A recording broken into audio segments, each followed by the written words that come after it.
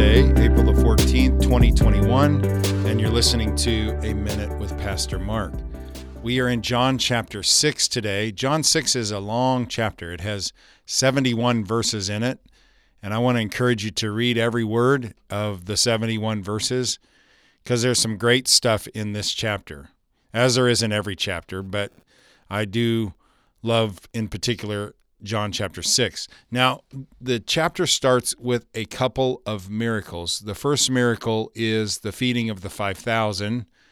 So you have 5,000 men, it says. They estimate that if it's women and children, we're probably talking into the 15 to 20,000 range, which it was women and children because of the fact that it was a child who gave Jesus the 5 barley loaves and the 2 small fish. So that's how it begins, is with the feeding of the 5,000. Then we move into a second miracle, which is Jesus walking on the water in verses 15 through 21. Then really from 22 all the way down to 65, we have Jesus teaching the people that have followed him, or the crowds that he has gathered. So he's gotten a pretty big following because of his miracles and the different things that he's doing. So it's drawn quite the crowd. Well, as they begin to listen to what Jesus is saying, it really thins out the crowd.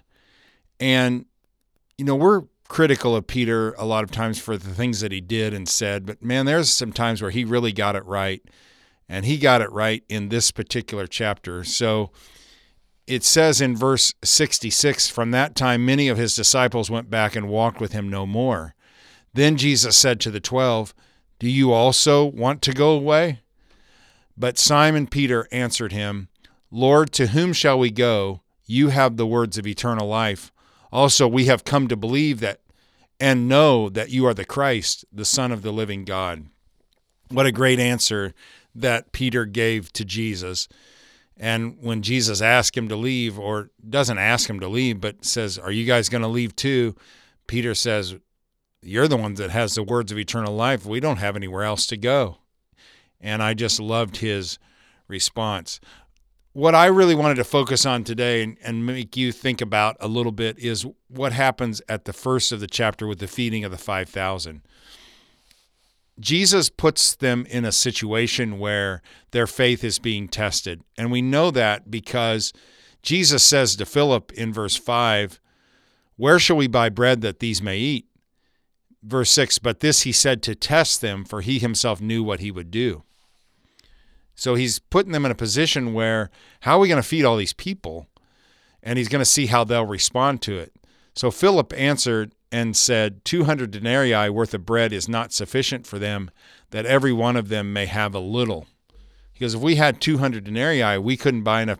We couldn't even buy enough bread to give everybody just a little bit. So I don't know what we're going to do. And I love what Andrew, Simon Peter's brother, he brings a little kid up and he says, there is a lad here who has 5 barley loaves and 2 small fish, but what are they among so many? So I went to a school that had chapel 5 days a week. So we would go to chapel every day at 11, and I've heard thousands and thousands of sermons in my lifetime. And there are some, though, that have stuck with me. And one was a sermon that was preached on this particular passage, and in particular on what is said in verse 9, but what are they among so many? And I'll never forget the points of the sermon. There were 3 of them. God wants what you have. God wants only what you have. God is limited not by what you do not have, but what you do not give.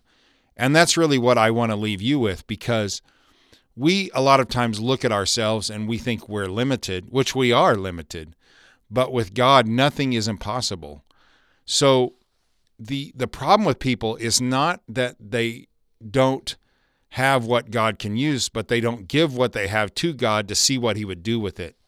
So don't be discouraged because you don't have the talents or the abilities that somebody else has. If you'll give that to God, surrender it to him, he can do incredible things with it. And that's what this little boy did. This little boy gave his lunch. Were there other people that had lunches but were unwilling to share? I got to imagine in a crowd that size there was. But this boy was willing to give up his lunch, and he will be remembered forever because of the fact that he was willing to give it. Jesus took it, did an incredible miracle with it, and we're still talking about him to this day. So don't be scared to give God what you have, because God can take whatever little amount you have and do an incredible thing with it.